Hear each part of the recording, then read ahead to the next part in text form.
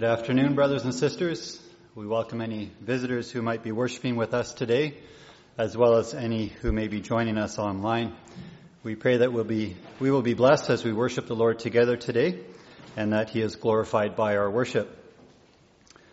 To repeat a few of the announcements from this morning, and to add one to them.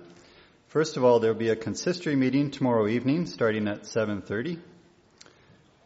Council also has a regularly scheduled meeting with the church visitors on September 27th, beginning at 7:30. Anyone wishing to meet with the church visitors prior to that meeting should contact consistory. Offerings today will be collected for the work of the deacons as they do their work both within this congregation and outside of it. And you're reminded again that the offerings next week will be collected for Samaritan's Purse Canada to help the BC wildfire victims. And finally, the Young People Society will be meeting this evening, starting at 5:30 p.m. at the pastor's home, so at the manse, and it's open to all the young peoples 16 years of age and older.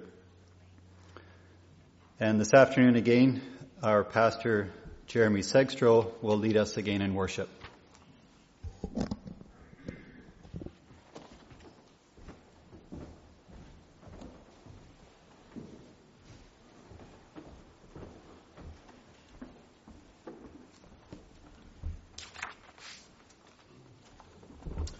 Good afternoon, congregation. What a blessing it is to gather together for worship, not just once, but even twice on this Lord's Day. Our God calls us into worship with this commandment from 2 Timothy chapter 2. Flee youthful passions and pursue righteousness, faith, love, and peace, along with those who call on the Lord from a pure heart. If you're able, please rise. Brothers and sisters, let us call upon the Lord with pure hearts, confessing together that our help is in the name of the Lord, the maker of heaven and earth. Amen. Receive his greeting. Grace to you and peace from him who is and who was and who is to come, and from the seven spirits who are before his throne, and from Jesus Christ, the faithful witness, the firstborn of the dead, and the ruler of kings on earth. Amen. We are here for one reason, and that is to worship. We are here to worship, to call upon the Lord with a pure heart. And we know that it is God who calls us to worship him and who purifies our heart. Let us sing of this with the words of Psalm 101, the first three stanzas.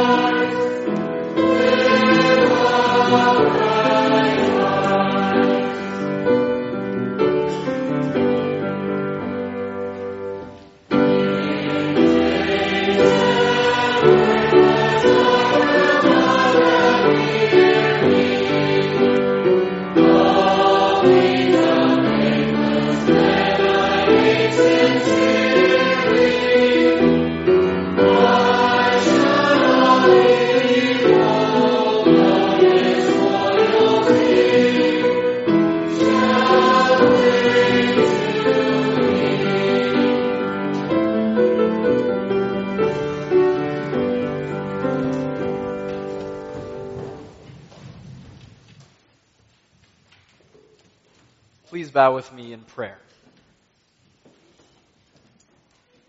O Lord God, our King, I confess before you that it is not our praises, it is not our prayers, it is not our lives that cause you to love us. For all our attempts to shun evil, all our attempts to live a life far from sin, we fail. We still have that desire for evil within us. We have evil desires and thoughts and inclinations deep within us. And there are times, far too many times, that instead of resisting these desires, we give in to them. It is not anything that we have done that causes you to love us, but it is only who you are. Your grace and your mercy and your overflowing love. We thank you for that. This afternoon, as we examine the wickedness of our heart, how we have compartmentalized and damaged and broken love, we ask that you would be near to us. We know that this topic, the seventh commandment, is not easy to talk about. It is not easy for us to admit our failings in this area, and we admit that none of us is blameless. It's not easy for us to talk about, even just to mention your great gift, one of your great gifts, making us as sexual beings. Even when we are not confessing any sin related to this, the topic is still difficult. Grant us strength and insight this afternoon. Grant us bravery to delve into these topics that we rarely discuss. Help me to speak of your gifts appropriately and respectfully. Let my words be your words, and cause them to make real and lasting changes in all who need to hear them. Bless us this hour, O Lord, we pray. Amen. In connection with our confessional reading, please open Holy Scripture with me to 1 Corinthians chapter 6.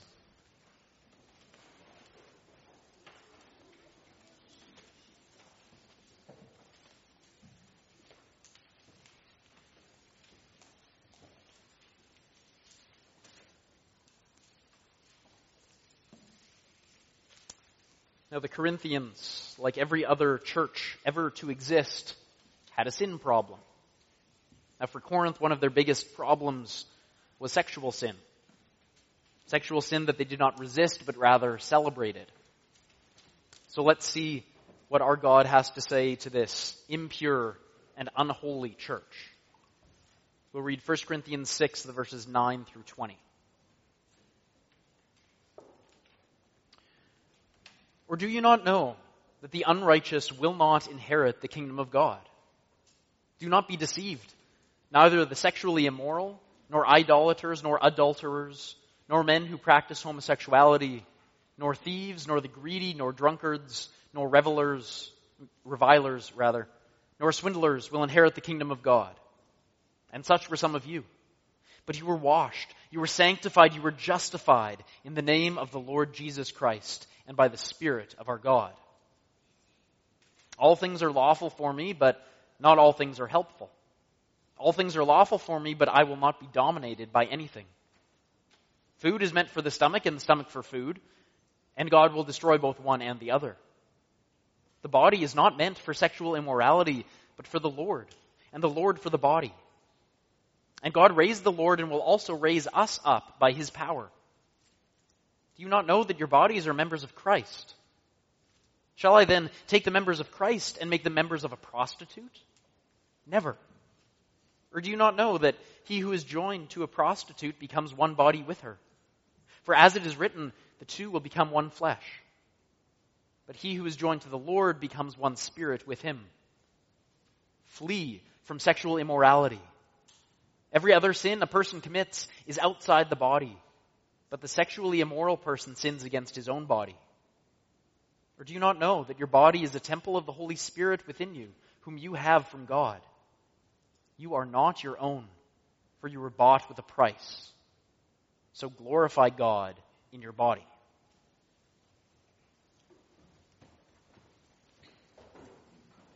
We see that this impure church is called justified. We see that this unholy church is called sanctified. It is not that their sins are forgotten or swept under the rug, but their sins are forgiven through the death of Jesus Christ. This is the cost of forgiveness. Let us sing of the forgiveness that we have promised to us by God with the words of Psalm 32, the stanzas 1 and 3.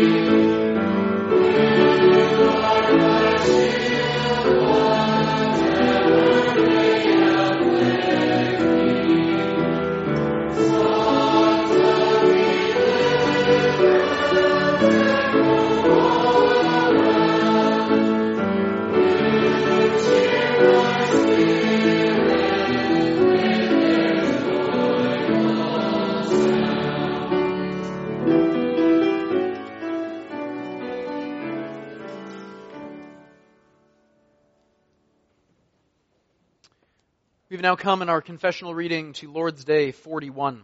Please turn there with me, page 556 of your book of praise.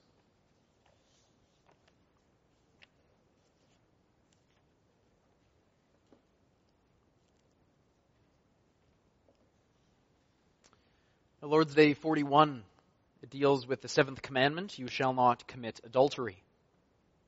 When we really think about it, many of us shift awkwardly in our seats, avoid eye contact, turn red.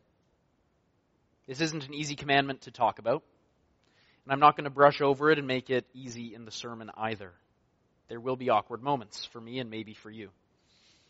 But this is the price of truly examining God's Word together, and it is worthwhile. Let's take a look. Lord's Day 41. What does the seventh commandment teach us? That all unchastity is cursed by God. We must therefore detest it from the heart and live chaste and disciplined lives both within and outside of holy marriage. Does God in this commandment forbid nothing more than adultery and similar shameful sins? Since we, body and soul, are temples of the Holy Spirit, it is God's will that we keep ourselves pure and holy. Therefore, He forbids all unchaste acts, gestures, words, thoughts, desires, and whatever may entice us to unchastity.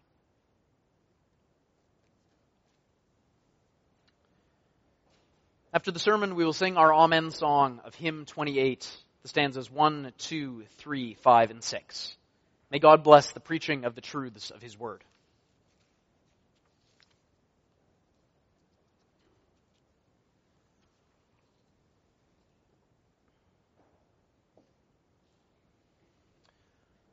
Beloved in Jesus Christ our Lord, I'm going to begin this afternoon by shattering a misconception that some of you may have about love.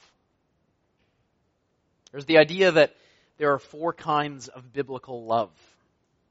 And this idea just isn't true. This is difficult for me to say because this is an idea popularized by C.S. Lewis. He wrote a book, I believe it was called The 4 Loves, about this exact topic. C.S. Lewis, as you know, is a man who I love to read and love to quote, often in sermons to you. Now, this is how the idea is usually presented. There are 4 kinds of biblical love.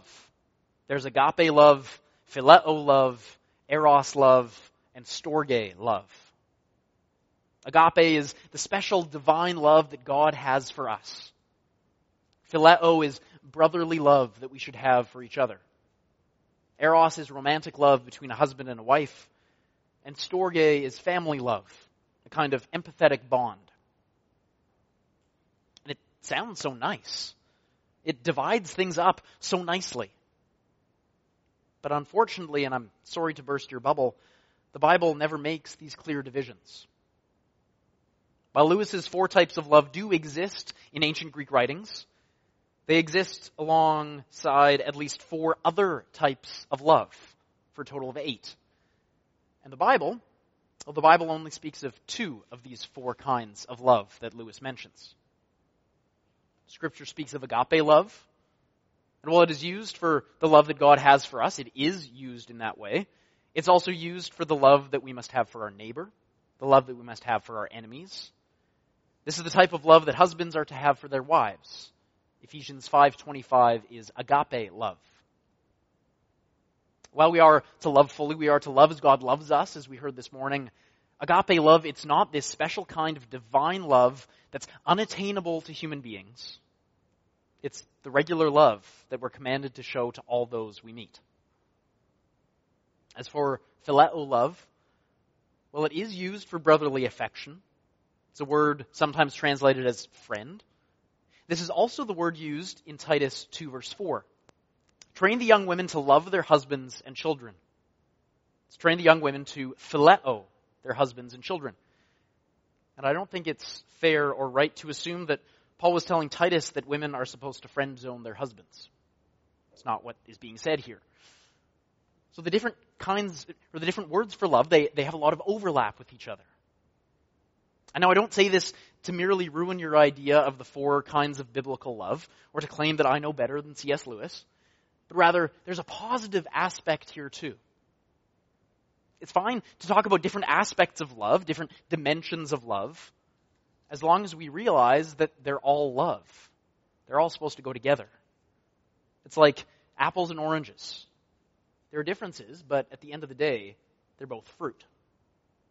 And so self-sacrificing love, friendship love, empathetic love, all of these are different aspects of the love that we should have for each other. And all of these 3 plus the 4th, that romantic physical love, they're aspects of the love that we should have for our spouse. So, with a description like this, let me ask you, do you see this kind of love in our society? Do we see examples of a husband and a wife willing to sacrifice themselves for the good of the other, who are also best friends, who are empathetic and really feel each other's emotions, along with having a respectful and romantic physical relationship?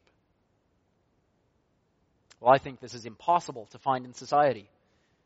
And I think it's very difficult to find in the church.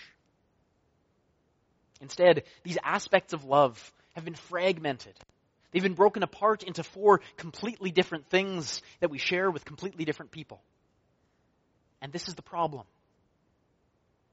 And when we look at our Lord's Day 41, as it deals with the 7th commandment, on first glance, you might say, it only focuses in on one kind of love, that eros love, that romantic physical love. But when we say that, we have become part of the problem. Even in the church, we don't really get it. It isn't just in society that these aspects of love have been fragmented, but in our minds also. And so this afternoon, I invite you to join me as we learn to embrace a larger view of love. Let us ask together and answer together the question, how then shall we love? And we see this in 2 points, by recognizing the ugliness of our corruption and by recognizing the beauty of his gifts. That's interesting. Some of you may wonder why I chose the word love for the theme. Surely love would have fit better with the 6th commandment. Instead of hatred, heart murder, we must love. And while I did speak on love last time, there are 2 reasons why it's here also. First of all, love is a euphemism. Love is a word that I can say without saying what I'm actually talking about. Love is a euphemism for sexuality. And I use the euphemism because the 7th commandment is an awkward commandment to talk about. It's a commandment related to our sexuality. And so on the one hand, I must tread very cautiously and be careful with my word choices and examples because of the children here present. There are certain things that aren't for young ears. But on the other hand, I'm not completely sure that I would be much more comfortable if I was preaching to a congregation made up exclusively of those 18 plus. For example, as most of you know, I just moved into a new house. And the majority of what I had to move are books. If you were there, you know. Books on all kinds of topics. Books on the Old Testament and the Hebrew language. Books on church history. Books on counseling. And my collection of counseling books, I have a few books on the topic of sex. And I was glad, first of all, that the books were opaque cardboard and those who helped me move in couldn't see these books. And secondly, I was glad that I would be the one unpacking these books and putting them on the shelf so that nobody would see them then either. And as I unpacked them, I averted my gaze and I blushed as I put the books, Sex for Christians, and the book Intended for Pleasure, and the book The Intimate Marriage on my shelf. There's awkwardness and anxiety about this topic for me and for many others. The 7th commandment is awkward to talk about. Now, there may be some of you who think, well, yes, but the opposite is much worse. It's better to feel awkward than it is to be promiscuous and sexually immoral. But what we don't realize is that the one leads to the other. Now, it seems contradictory. It seems that they're on opposite ends of the spectrum, but it's true. The one leads to the other. And this is the corruption that we see in the world. These are the 2 steps. Step 1, the world says, sex is awkward and dirty. Step 2, do it. Why? Why has it come to these 2 steps in the world? These 2 steps, both of which go against God's good gift, against his plan for mankind. How did we get here? Well, ultimately we got to this place because it was easy. It was the path of least resistance.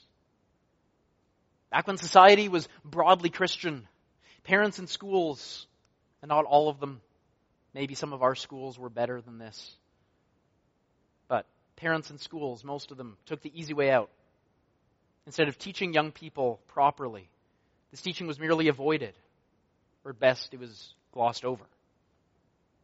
It's a lot easier to say, no, I'm not going to talk about this, I'm not going to teach about this, because it's bad, it's worldly, and there's nothing to say to good Christians about it.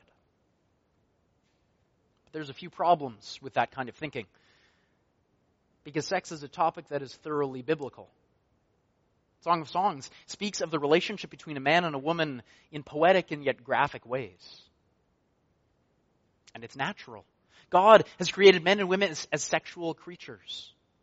We're created not only to emotionally and mentally complement each other, but in a way to physically complement each other as well. And then, perhaps one of the worst things here, one of the worst problems, what happens when young people get married? Their entire lives, they've been taught that sex is awkward and dirty, sinful and inappropriate. And then, after putting on fancy clothing, exchanging a few vows and rings, suddenly all of that just changes on a dime. problem of overt sexuality in our society is largely a fault of our own making. When sex became an act of rebellion, well, of course it gained traction. Sex became one of the main ways for young people to rebel. And look at where society is today. Look at where society is today. And here I was wanting to quote from some suggestive popular music. But honestly, with what is coming out nowadays, it's impossible to find something that I could actually quote in a sermon. So I'm going to go back about 8 years. I'm going to quote a few of the tamest lyrics from what is now a comparatively tame song, even though it wasn't when it came out. The song Blurred Lines from 2013 by Robin Thicke. These are the lines. Okay, now he was close, tried to domesticate you, but you're an animal. Baby, it's in your nature. Just let me liberate you. This is what it's come to. The very act that was once a gift from God has become something animalistic. That this woman has this animal inside of her that he has to set free through sex. Is there any love in these lyrics at all? Think back to those 4 kinds of love. Those 4 legitimate aspects of this wondrous gift that God has given to us. Which one of those 4 has people acting like animals? Is it the love that's like God's love to us? Is it the brotherly love? Is it the intimate, gentle love between a husband and a wife? The empathetic love? This description has nothing to do with love at all. And when you learn in school and church that sex is something strange and awkward, and then you hear from artists like Robin Thicke, not to mention the recent garbage that has come out with Nicki Minaj, Pitbull, The Weeknd, and whoever else, so many others that I lose track, that sex is about objectifying women and animalistic behavior and pain and filth, then this is what you start to believe. It all fits together to create this perfect storm. And isn't just songs that teach this message. Books like 50 Shades of Grey, TV shows like Game of Thrones, they're all around us, and they're all saying the same thing. They're all shouting out the same message. Sex is awkward and dirty. Do it. This is the mindset. This is the heartbeat, even, of society. And you know what they say? When it rains in the world, it trickles into the church. Even if we try to avoid these shows and books and songs, society still finds a way to trickle in. And the thing that is one of the biggest problems in the church right now, the thing that I haven't mentioned yet, because you guessed it, it's awkward, is internet pornography. And it's just a few clicks away, and it's so destructive. The latest research says that the porn industry makes over $5 billion a year, and that over 90% of young people are exposed to it before the age of 18. It's addictive, it's destructive, and it will take over your life. Pornography literally rewires your brain. It changes how you view the other sex. It destroys relationships and marriages, and even your relationship with God. The guilt that rightfully comes as a result of pornography, and the shame that then takes over. Well, pornography is just like the seductive woman in Proverbs 5. The lips of a foreign woman drip honey, and her speech is smoother than oil. But in the end, she is bitter as wormwood, sharp as a two-edged sword. Her feet go down to death. Her steps follow the path to Sheol. It's so tantalizing, and it promises so much. But what it delivers is nothing but death and destruction. And this is our brave new world. This is a world that has traded in true and biblical love for pathetic, empty, damaging, fragmented pieces of what we could have. So what now? Well, what now is 2 words. Say them with me if you know them. 2 words, but God. But God has given us wonderful gifts instead. And we have a choice. As we heard a few weeks ago, choose for yourself today whom you will serve. Will it be the sexually depraved society, or will it be our glorious God who gives nothing but good gifts? That's our second point.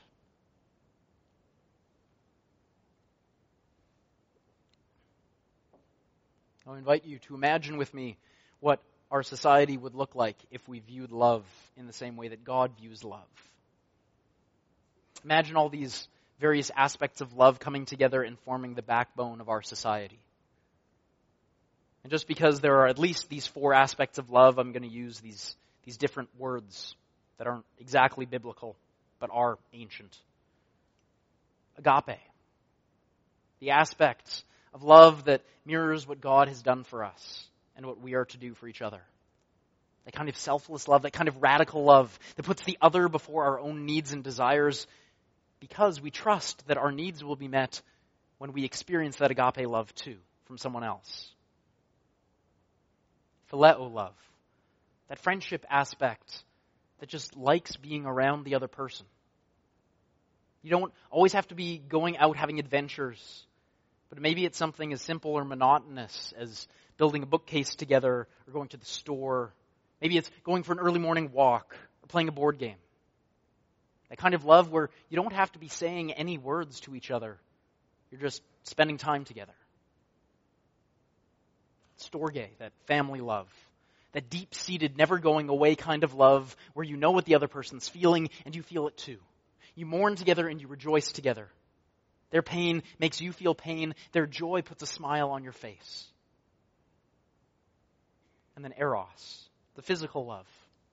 Imagine when all the other aspects are there in the relationship, when all the other aspects of love are there in the marriage, when a husband selflessly takes care of his wife, when a wife sees her husband as her best friend, when you share emotions and you share a home, then that physical manifestation of love, it comes so naturally and so beautifully. It's a beautiful gift, this eros love, our sexuality. It's not just some kind of trick that God played on us. It's not that God said, here's something amazing, I've designed you for this, but you can't have it. Instead, we should think of it like a fire. Fire in the proper spot. A fire in a fireplace, it's warm and it's inviting. Fire in a fireplace, it provides warmth and comfort. Fire can be used to cook food and to dry clothing. It's wonderful. But let fire get out of its proper place? Well, I don't need to remind you of the wildfires that raged across BC for the last few months. I don't need to bring up pictures of towns burnt to the ground. It is destructive. That's just the same with sex. Sex is a beautiful, wonderful gift of God when it's used properly. When it's used in love, when it's used within a marriage. Our God is a good and generous God. He isn't trying to keep something good and fulfilling away from us by this commandment. But He's trying to protect us from harm. He's trying to protect us from all the evils that happen when we abuse this gift. He isn't trying to rob you. He's trying to help. This is what it should look like. This wonderful gift of God. But what happens when it doesn't? What are we supposed to do? What are we supposed to do with the pornography all around us?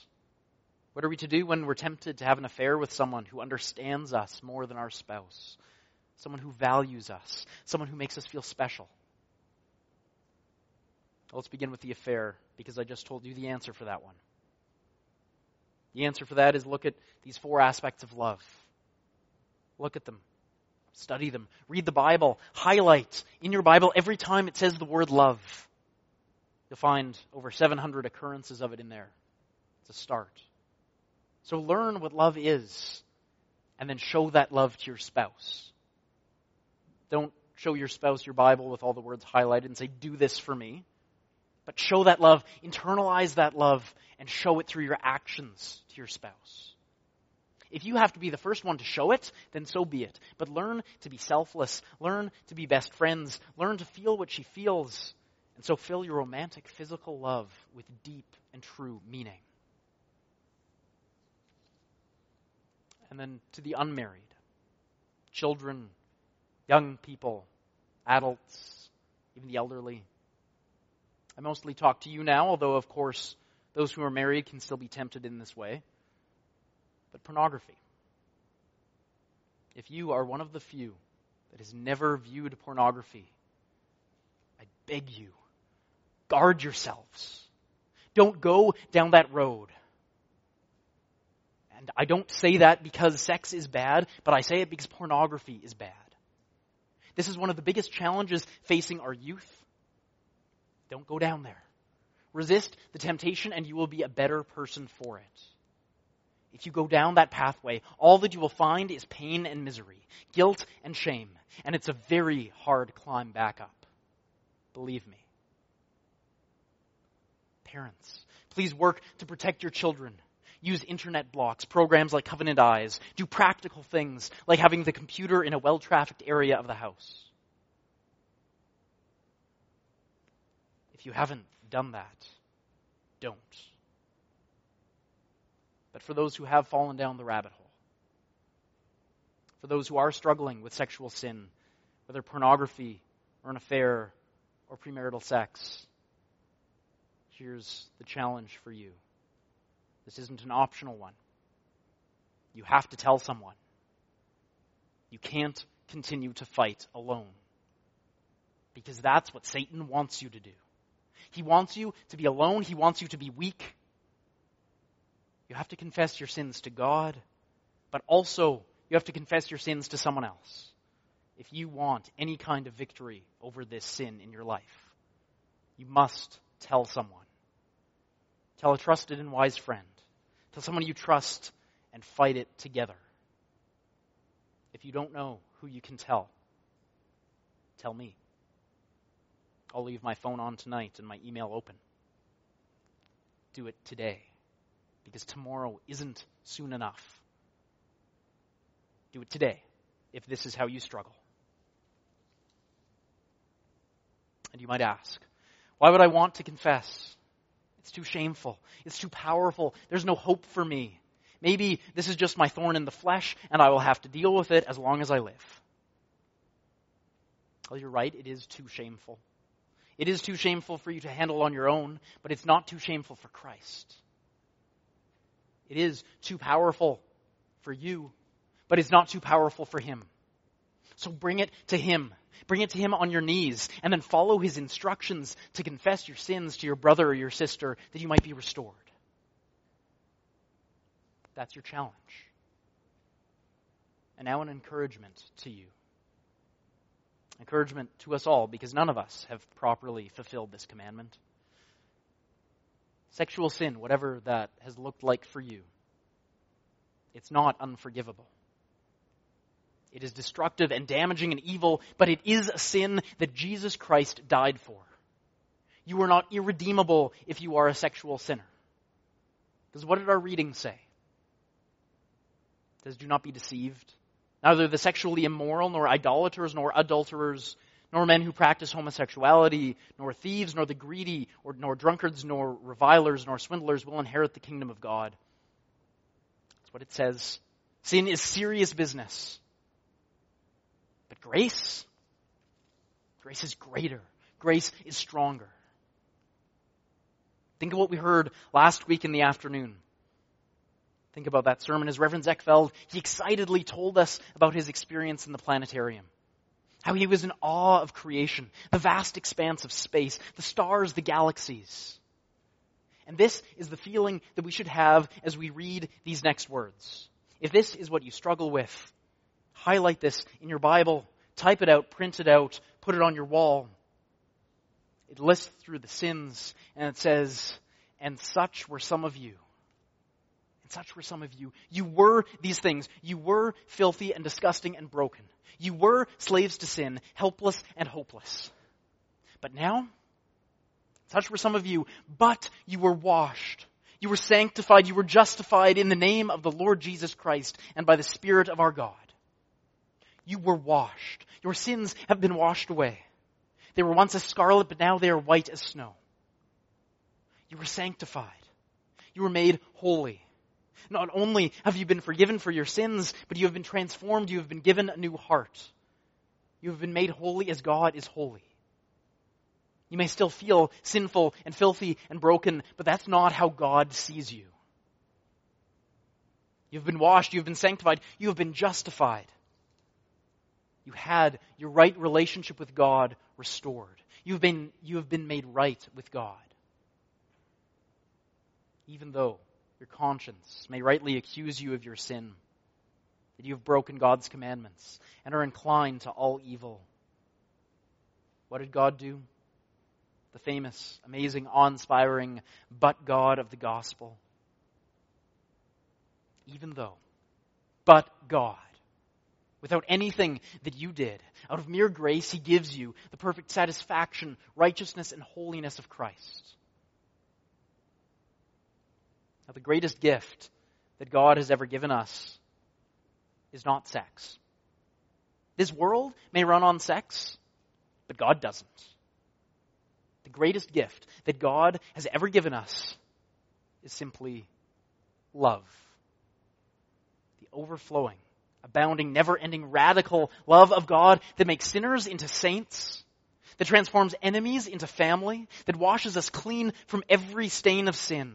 The love that gives us a new start. The love that gives us a new life.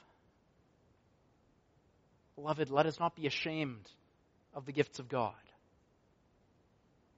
In this world that is so desperately seeking love, in this world where loneliness and heartache are front and center, let us rest secure in what God has promised us. This world seeks to cure their loneliness with the very thing that caused it in the first place. It's like drinking salt water to quench your thirst. They break love up into these different parts. They fill up on what has been dirty, what has become dirty and forbidden, and they get emptier and emptier. But what God promises is genuine love, ultimate, genuine fulfillment. He promises what the world promises, but only God can deliver. I tell you the truth, brothers and sisters. Each and every one of us, no matter how young, no matter how old, are looking for love. And greater love has no one than this, that someone lay down his life for his friends. Greater love was never shown more than in the death and life of Jesus Christ. So let us use His gifts wisely. Let us use His gifts appropriately. And with all things, let us use them to His glory. Amen.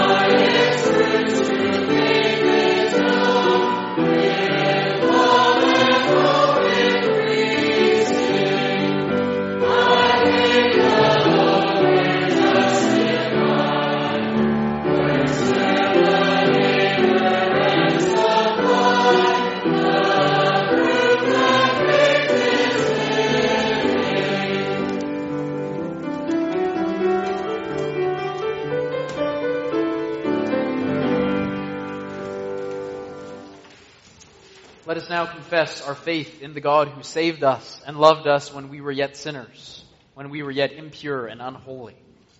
We'll do so with the words of hymn 2.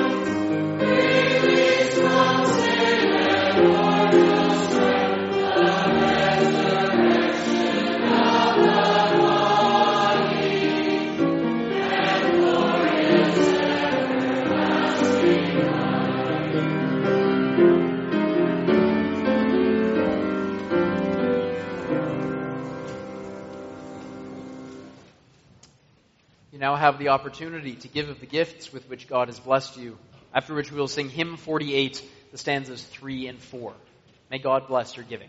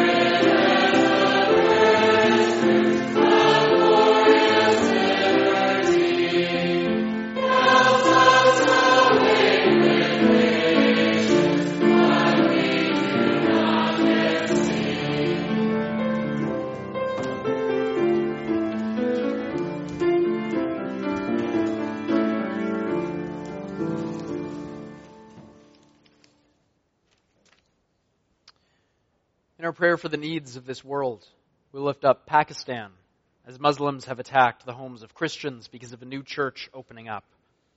We will also pray for all those who have been wounded by sexual abuse and pornography use. And finally, we'll pray for the election happening tomorrow, that God's will be done and that a godly government is elected. Let's pray. Holy and gracious God, I come before you not confident in ourselves, but having confidence in your beloved Son, who has made a way for us to approach you despite our sin. I thank you for his work on the cross to wash us clean, so that we may be able to be presented as pure virgins before you, unstained, unsullied by any sin. And Lord, we mourn over our sins. We mourn that Christ had to come to forgive them. We mourn over the sins themselves and the after effects of our fall into sin. Lord, we pray for our brothers and sisters in Pakistan, as Muslims have taken to the streets in violent protest over a church opening up. We pray for all those who have been wounded, as houses of known believers have been attacked, shooting guns into the walls and windows, wounding many. Lord, we pray that you would act in this country and throughout the Middle East as Christians undergo real and severe persecution. And Lord, let our love for the world not be simply empty platitudes, but let it be our heart's true desire for evil to be vanquished once and for all. We pray for this world, especially this Western world, as human sexuality is something that those in power have chosen to exploit. They have chosen to sell. They have chosen to abuse. Lord, we pray for all those who have suffered because of sexual sin. We pray for those who have suffered because of their own sexual sin, for those addicted to pornography, for those who have used prostitutes, for those who are splitting their soul with their exploits and abuses. Lord, we pray for anyone here that is described in those words. Pray that you will give them the courage to come forward and confess their sin and be set free. We also pray for those who have been wounded by the sexual sin of others, whether through abuse or anything else. Lord, please heal what has been hurt.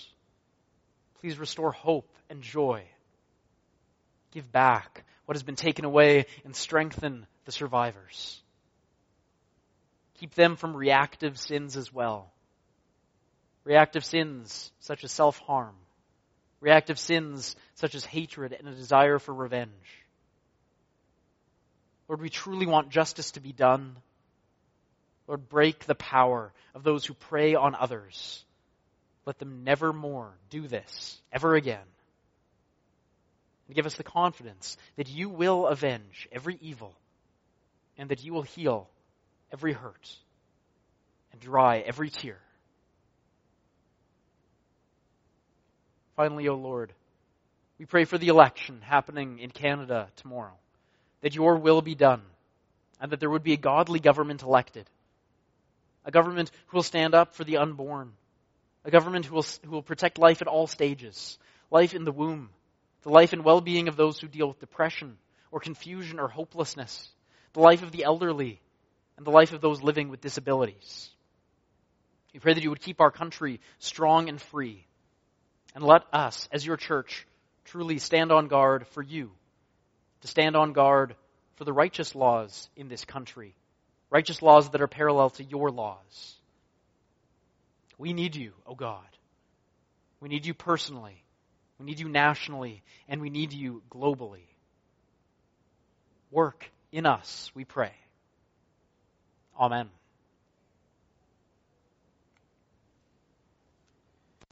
In closing, let us lift up our voices and sing hymn 7, the stanzas 1 and 2.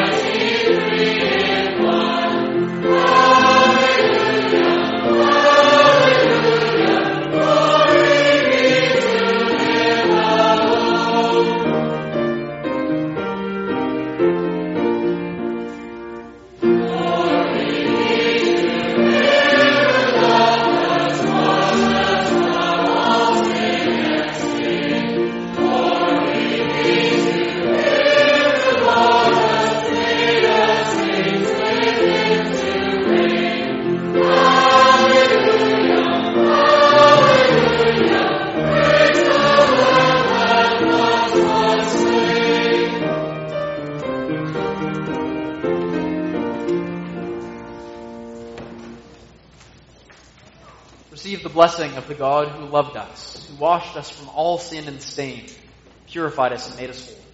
Go in his peace. The grace of the Lord Jesus Christ, and the love of God, and the fellowship of the Holy Spirit be with you all.